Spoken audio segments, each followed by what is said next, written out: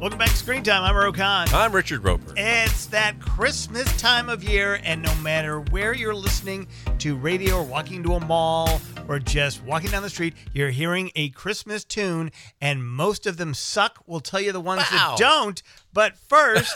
Well, you're awfully holly jolly. This podcast is brought to you by AmericanEagle.com. The digital landscape is changing rapidly, and to compete in today's business environment, you need an experienced partner. Since 1995, AmericanEagle.com has partnered with companies of all sizes, offering web design, development, e-commerce, mobile apps, digital marketing. It all drives your overall business success because they believe that today's online world is your opportunity. Visit AmericanEagle.com today to get started.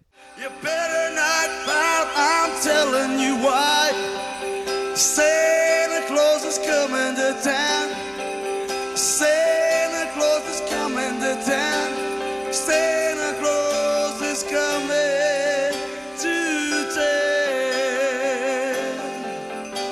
He's making a list. You've compiled a list of some of your favorite Christmas songs of all time. This is near the top of your list. It's very near the top of mine as well. What, Santa Claus is coming to town? Yeah. Well, I always find this version of it. Yeah, exactly. Well, I just like when Bruce talks to the band on stage, you know.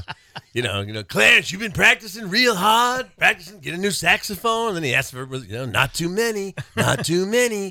I always like that. But yeah, that I love that version of Santa Claus is coming to town. One of my favorite things, Ro, with these Christmas standards is when pop and rock and rap and rhythm and blues stars make it their own and do something different with it. And that's why I love, because Santa Claus is coming to town, like traditional version of that. Oh, it's a little brutal. Well, it's a little spooky too because he sees you when you're sleeping. He knows when you're awake. You better get a restraining order for goodness sake. There's a lot of this. It's very ominous. You know, it feels like the tagline for a horror movie. Santa Claus is coming to town. You better watch out. Yeah. You better not cry. You better not pout. I'm telling you why. And Willem Dafoe is Santa Claus. Right? Well, you got to imagine when that song was written in 1861 or whenever it was written. That was not a good year in America either. But when Burl Ives did it mid-century, last century, it had this, it's a holly jolly Christmassy kind of world, right? Cheerful anticipation for the holiday, not anything. You mentioned Burl Ives.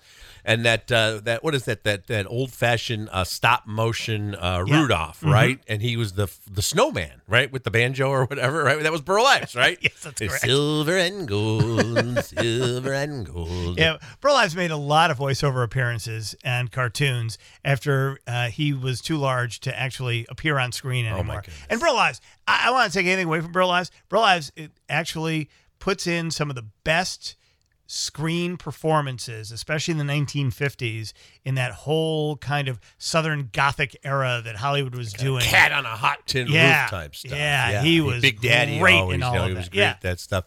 But, it's interesting. You mentioned, we're here in Chicago doing the Screen Time podcast. And thanks once again to everybody who is having us chart, not only here in the States, but abroad. And that's very exciting. And we encourage everybody to keep on listening and telling your friends about it. Go Hong Kong! Yeah, there you go. We're very, listen, we don't question it. We just thank the fine listeners in Hong Kong who have been tuning in from the start, really. But we are here in Chicago, and there's an FM station here. And I'm sure this is something, you're a radio veteran, Ro. I'm sure this is something that's not everywhere. Just, local, but it's the Light FM, right, in Chicago. Yeah. And for decades now, they start playing the holiday songs when? In Thanksgiving? No. Maybe before that? No. Right after, November 1. Okay, and it used to drive me nuts. And then I realized I'm the idiot here because they get amazing ratings with that. And it cost them... They popped to number 1 in November. Incredible. And, unfortunately, you don't really need a lot of on-air talent to just keep playing the Christmas tunes. And they have some wonderful DJs. So I guess this is something that happens across the country now, right? The one station in the market will play nonstop holiday tunes. My biggest problem with that is that they seem to always have kind of limited playlists. True, as most music stations do. A music station that has 500 songs on its playlist is about as big a playlist as you're going to find in any radio station. So, I always feel like maybe it's when I just tune in, but it's always the same. And I get this too, probably inoffensive. You're not going to get Yeezy or somebody or whatever the kids are listening, or Billie Eilish doing some dirge, or well, maybe they do. I don't know, but it always feels like it's Andy Williams singing "The Most Wonderful Time of the Year." That seems to be the only song I ever hear. Okay, so you would have a 50-song heavy rotation. Okay. And then you will have 100 in a more moderate rotation.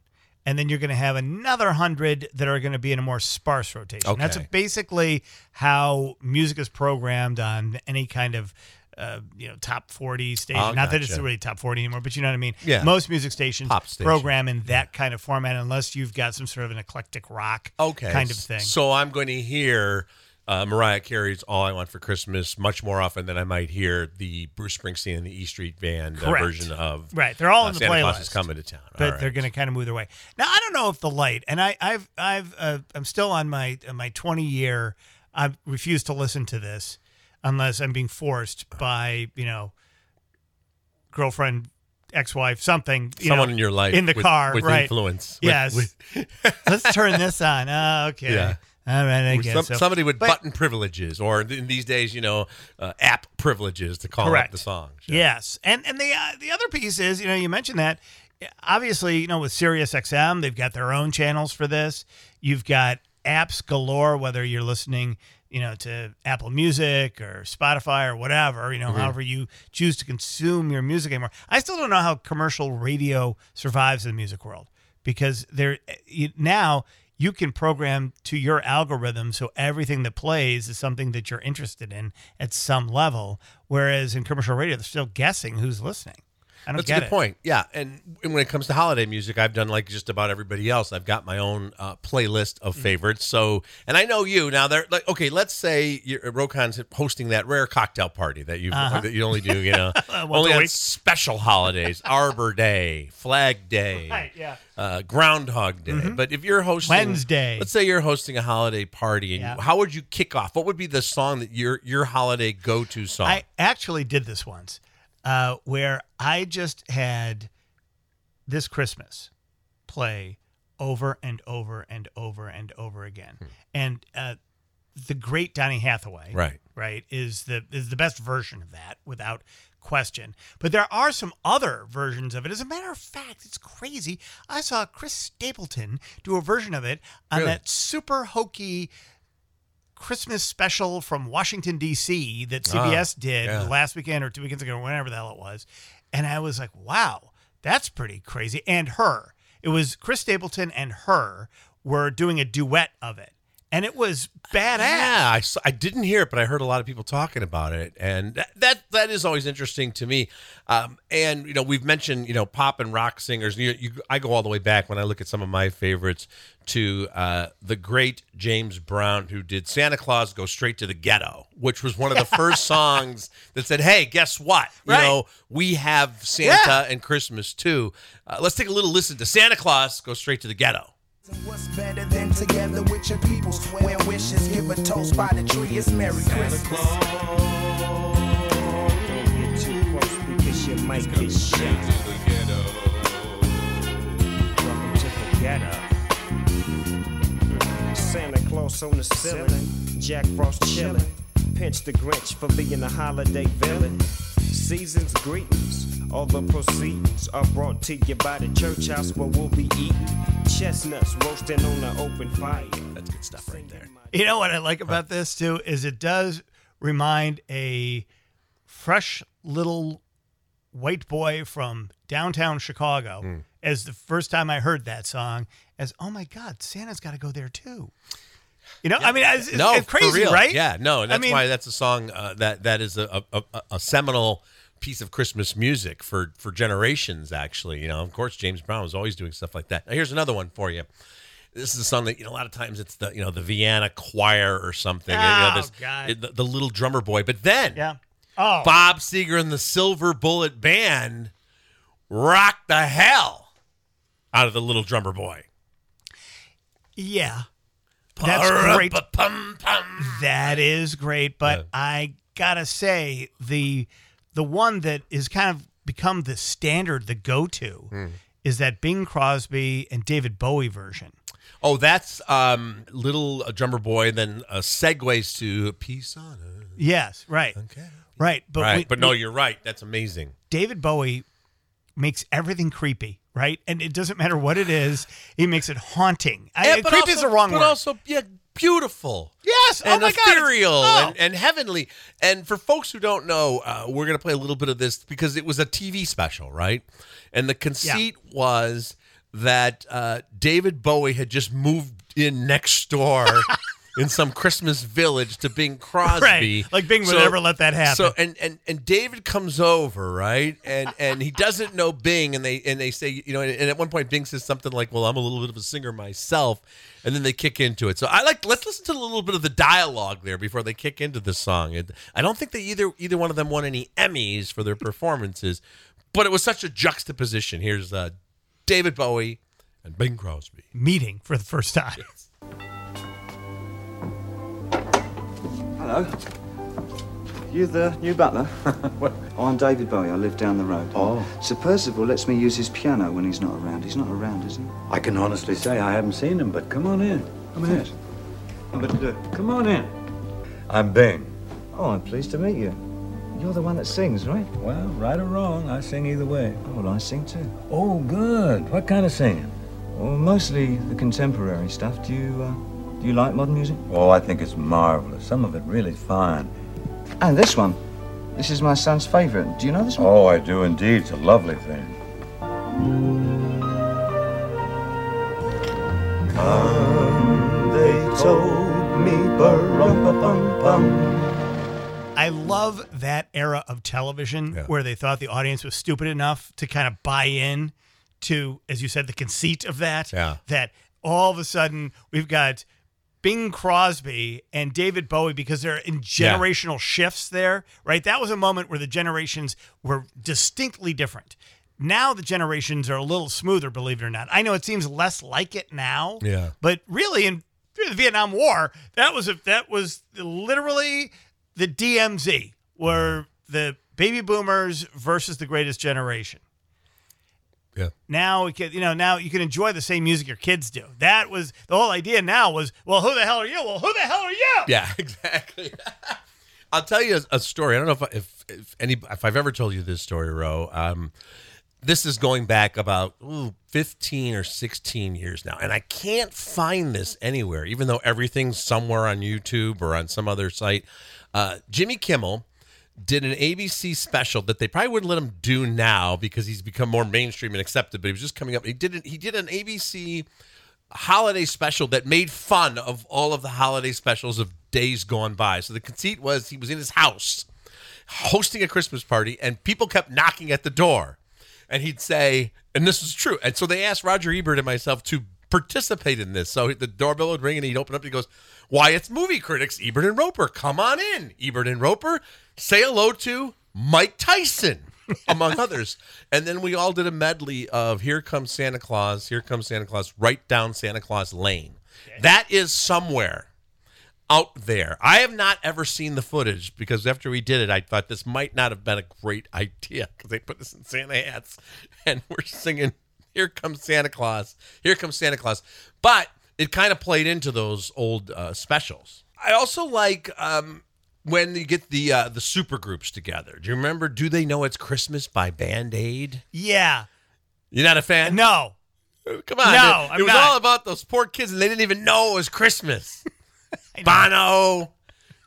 And who else was in there? Everybody was on there. That's what I like when see the thing about Bono, and I love you too. I love Bono. I love The Edge. I'm all over the whole thing. I even like the other guy, but I am going to say that Bono always makes me feel badly about anything that's going on. It's like I have not done enough. When I look at Bono, even when he's just in the the cool glasses and a black outfit, I'm like, I'm not doing enough for humanity, man. Oh, okay. He doesn't have to say anything. True.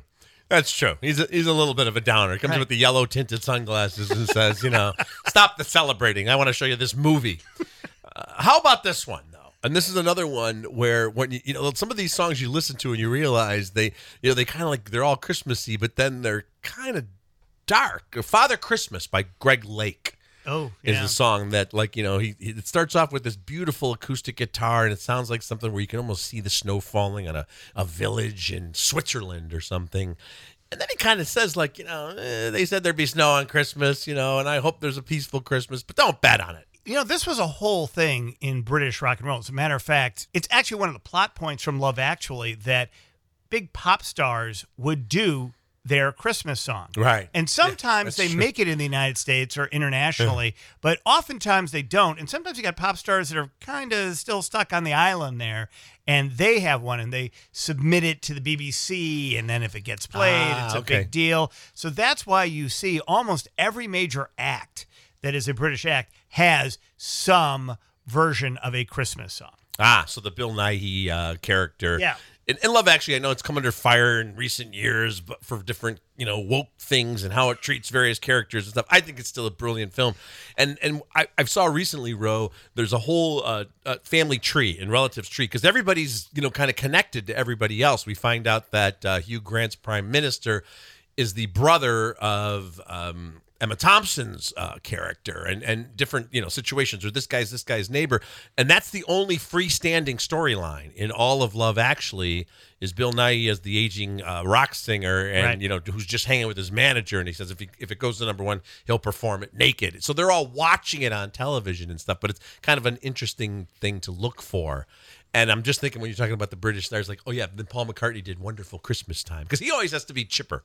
Right. Everybody else is going to do something that's kind of got some, and I love Paul McCartney, but, his was like, oh, just a little plunk here. Wonderful Christmas Time, everyone.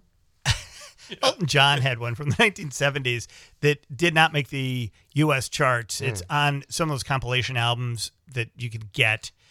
Well, now it's all digital, but you can look up like it just, and you could tell that it was like the manager called and goes, even if it was before Sir Elton, hey, what we need here is I need a Christmas song. Can you do a Christmas song? And they're like, all right. And then the next thing you know, like 5 minutes later, will this do? And Yeah. I think a lot of those were afterthoughts, unfortunately. Gotcha. And, I'll just close by saying when I do my playlist, Ro, every year, you always got to play the Charlie Brown Christmas Special soundtrack, right? The Vince Guaraldi trio, Yes. if you will. I was at a Christmas dinner on Saturday night, and exactly that happened. There was all of a sudden one of the guests got up and said, "What? Why don't we have the Peanuts Christmas album on?" Yeah. And the host of the dinner went over to his, I shit you not, went over to his turntable and pulled out a tattered album of the Peanuts Christmas and put it on. You could hear that sound Crackling that thing. it makes Yeah, when yeah. you put the needle on, and it didn't skip, which I was kind of amazed by. Shocking, yeah. I wanted to put my drink on it and see if I could slow it down enough while it was going around and see what would happen. But that's We would always do things like you'd find a small pebble and tape it to the turntable, to the needle, right? The stylus, so that would keep it from skipping. And that Charlie Brown Christmas, one other thing for folks to Yes. look for on the interwebs, and you could just find this on Twitter or whatever, if you just Google this, people have unearthed photos, and I don't know if there's any actual footage, but definitely photos of the child actors from 60 years ago doing the voice recordings for Charlie Brown and Lucy and Linus, and it's amazing because these kids kind of look like the characters they're voicing, like a little Charlie Brown dude. Yeah. It's really nice. That was cool. All right, now let's talk about Portillo's. Okay.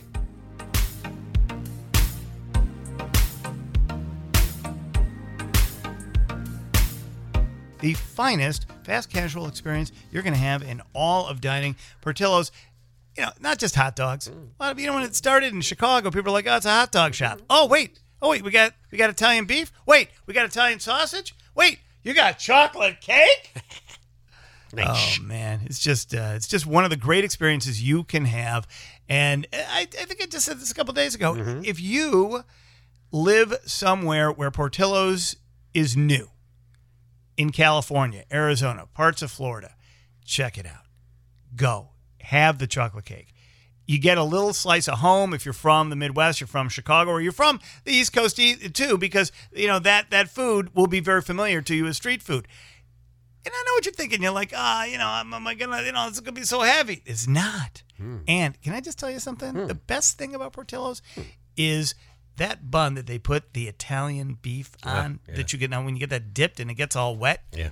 That is the perfect piece of bread. And, carbs be damned. You can do it once a month. You're Sure. not going to hurt anything. You'll be fine. Portillos.com. Portillos is how you spell that. Portillos.com. Find a store near you or order online, and you can get it anywhere in the United States of America. Portillos.com.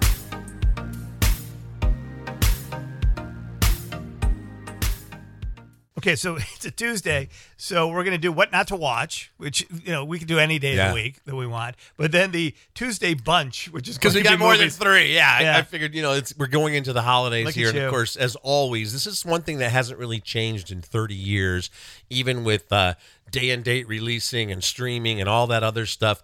They still, and I say they, I mean the studios still wait to the end of the year to flood us with all these big movies, a lot of prestige projects. So I'm going to give you a couple of warnings, Ro. Okay. There's one called The Kingsman, and this is a prequel to that Kingsman thing, Kingsmen, with Colin Firth. Speaking of Love Actually, this is a prequel that goes back to the earliest part of the 20th century, and Ralph Fiennes as the founder of this secret organization. This is one of those strange hybrids that can't decide if it's going to be this sort of epic moving tale or some sort of stylized Guy Ritchie shoot 'em up, and it's somewhere in between, and it sucks so hard and is so weird, and it takes place, in this time period with real historical figures like Rasputin and various kings and oligarchs and Lenin showing up in the Soviet Union, and it's just done in such a weird, bizarre, at one point oddly kinky, off-putting fashion. And I'm all for historical fiction where they use characters that we know existed in real life and take a different twist on it. But when they're just kind of cynically exploiting it, this is just a strange, odd, violent, unfunny, off-putting, cringe-inducing film. The Kingsman is actually going to be on my list of one of the worst movies of this year. So don't see it. So my project, Trotsky the Musical, is probably not going to wouldn't mind find that. your way to a good list. Trotsky the musical. Yeah. Oh, that just rolls off Oh, the tongue. boy, that Mexico City scene is bad. The merchandise alone for Trotsky. Musical. I've got All the right. Trotsky. Do you? I want to say that I knew when I saw the commercial for this movie, I knew you were going to hate it because you hated the second Kingsman movie. I did. You put that on some list of do not watch or I'll never speak to you again. I did. But the first Kingsman movie you liked. I thought it was a clever take on kind of the super spy movies, and it did have a great combination of this wild, outlandish violence crossed with dark humor, and the last two have been just terrific. Oh, man. And I said horrific there, by the way, not terrific for those of you listening on your vinyl, so that you've somehow transferred us to your vinyl turntable. The other real disappointment in terms of franchises, Ro, is we finally got Matrix Resurrections. This is the fourth movie in the Matrix trilogy. The first Matrix in 1999 was an unabashed classic. You can't deny it changed the way we looked at cinema, the bullet time, the special effects. The Wachowskis came up with something really unique. Just and recently original. rewatched it. Amazing film. It's a great film, and I love Keanu and Carrie-Anne Moss and Lawrence Fishburne and everybody in this. Hugo Weaving, who famously says Mr. Anderson about 7 different ways, right? And then the next two, we got so deep into the Matrix, I rewatched them, because it's been like 17 years because they came out in rapid fire fashion. I don't know what the hell was happening by the end of this. We were in the Matrix, we were out of the Matrix, but it seemed to end. It came to an end, right? Spoiler alert, Neo gives himself up, sacrifices himself so that a portion of the real world can still exist outside of the Matrix, essentially. So Matrix Resurrections might as well have been called Contractual Obligation, because it's like, well, let's bring them back to life. Carrie-Anne Moss as Trinity and Keanu Reeves as Neo. And it's great to see them. They both look amazing. Yeah. So it's set in kind of a present day. 20 years have transpired, but it's just this convoluted effort that tells us why they're actually still alive in the real world. And then we're back in the Matrix. But then Morpheus is younger, and they never really explain why. And all these other characters, the Oracle is back, but it's different. And then all of a sudden, Neil Patrick Harris is a therapist to the undead or something. And it looks kind of great, although a little dated. The special effects are kind of still, rooted in that time period, I think, on purpose, so that it feels like it's in sync with that. But it just goes all over the place and nowhere, and feels completely unnecessary and really disappointing. So I'm sorry. stay away from Matrix Resurrections. Watch the original. You don't even really have to watch the other two, right? No, I don't think you do. As a matter of fact, I didn't understand a single thing that happened in 2, and I didn't watch 3 as a result of that. I'm one of those people that once the franchise disappoints me, I'm not going back. There's so many moments in the third film and in this film where characters are just saying things like, well, what is the answer going to be? Well, the answer is going to be what you want it to be when you find it, and you'll know it when you hear it. But what am I looking for? That's the question we all want to know. You're like, this is just a bunch of bullshit.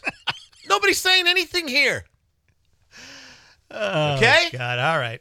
Okay, so that's what we're not watching. All right, the Tuesday bunch. What should we be watching? I'm going to give you a bunch in rapid fire fashion here, Ro. And these are movies for our listeners, I know, internationally and certainly even across the country.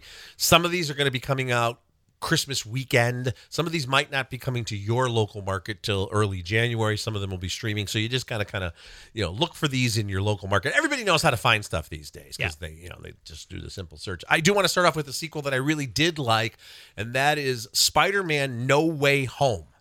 This is the Tom Holland Spider-Man. The third in that trilogy. He's also appeared, obviously, in other Marvel Universe movies. I think he's the best, with due respect to Tobey Maguire and Andrew Garfield. And I don't want to give away a lot of the secrets here because they've been tightly held, but enough has been seen in the trailer. It starts with Peter Parker's identity has been revealed. Spider-Man's identity has been revealed. He's Peter Parker. First time ever. Everybody knows because of stuff that happened in the last movie. So he goes to Doctor Strange. Little Peter Parker goes to Doctor Strange and says, can you do one of your magic spells so that only the people that knew me as Spider-Man before this revelation that the whole world knows, only the people that knew who I was would still know. The problem with that is that opens a loophole, which means all of the other villains. He tore the time. He tore the time. So, yes, that means MJ and Ned and Aunt May and Happy know who Spider-Man really is. But also the villains from previous Spider-Man movies, like Willem Dafoe's Green Goblin and Alfred Molina's Doc Ock, they know who he is. So they're all of a sudden they zip through the wormhole, and they're like, and they're looking at him, and this is a great play on the fact there have been 3 Spider-Men. They so Willem Dafoe's the Green Goblin. He's all of a sudden, and he looks at him and he goes, "You're not Peter Parker," because he thinks Peter Parker's Tobey Maguire. So it's very meta, but not done in a cutesy, condescending way, but in a really cool way. So I really liked Spider-Man No Way Home. All right. Now here's one for you for folks who are fans of Yellowstone, the huge hit Kevin Costner series on Paramount Plus, et cetera, et cetera. There's a prequel coming out called 1883, set in 1883, and it tells the story of the Dutton family's origins. So this would be, and it stars Tim McGraw and Faith Hill, the real-life husband and wife. And Tim McGraw plays one of the Duttons, and that's the famous family that we see. And he would be like Kevin Costner's, great-grandfather, I think. The timeline, you have to figure it all out. I think maybe even his grandfather, because his son, who's Probably 5, is the dad. Yeah, it's his grandfather, now that I think about it, because there's a little 5-year-old boy who would be Kevin Costner's dad eventually in the series. Be who's already grandfather. gone. I'm going back to great-grandfather. I think it's, if you do the one of the timeline, two. Costner's 65, 130, take away the 2, minus the Civil War. They never explain it, though, right? They're not. You can't really tie it back. The great thing is you don't really need to have watched Yellowstone to just enjoy this as one of the great Western TV series since Lonesome Dove. It's beautifully done, Ro. Has the great Sam Elliott in it, this amazing cast. And Tim McGraw and Faith Hill, I have to say. Now, Tim McGraw, we know he acts. We've seen him act in a lot of different things. Faith Hill, not so much. We believe them as this husband and wife farmer couple who are tough as hell and ride horses and do all that stuff. They're terrific together. 1883. Awesome. I want that to be great because I really like Yellowstone. It got a little fantastical as it got older, as a lot of those series do. And I'm hoping that it'll come back home, as it makes the round. I think it's got one more season left contractually. I think so. I would say this. Yellowstone is a bright and sunny romp compared to 1883. The shit they go through. Well, right. Literally. The way people die. In just the first couple episodes, there's, of course, gunfights. Mm-hmm. There's arrows from the Native Americans. Yep. There's the smallpox. Oh, yeah. There's rattlesnakes. Oh, yeah. And there's more. I think I counted 8 different ways in which various characters die or almost die in the first 3 episodes of 1883. They don't do an homage to the Donners, do they? I can't say. I'm not going to. I'll just say that there's a large party of immigrants making their way across from West Texas all the way up, hopefully to get to Oregon. And not everybody's going to make the trip. A lot of them got one-way tickets. Good eating. All right, let me give you one more. Yep. Because we've had so much fun on this podcast, and we got another podcast coming up later this week where we're going to turn our attention to 2022. I want to mention Licorice Pizza from Paul Thomas Anderson, the great filmmaker who has given us Boogie Nights and Magnolia. And he does these great, sprawling, interconnected films. And this is set in the 1970s in California, and it's kind of his Once Upon a Time in Hollywood. All kinds of interconnecting stories. Some people are on the fringes of show business, political candidates, high schoolers, the advent of the waterbed, pinball machines. It just captures all of that perfectly, Ro. It's called Licorice Pizza, one of the best movies of 2021 coming out at the very end of 2021. And on the next podcast, we'll be looking ahead to what the best movies of 2022 might be, or the ones you at least you're going to want to go see. Yep. Roanover Podcast is brought to you by AmericanEagle.com Studios. AmericanEagle.com is a full-service global digital agency providing best-in-class web design, development, hosting, digital marketing services, and much more. Visit AmericanEagle.com for more information. I want to thank Renee Nelson and Tim Elanius, our executive producers, and Demita Menezes for her undying hard work. Happy first-year anniversary, Demita. See you next time.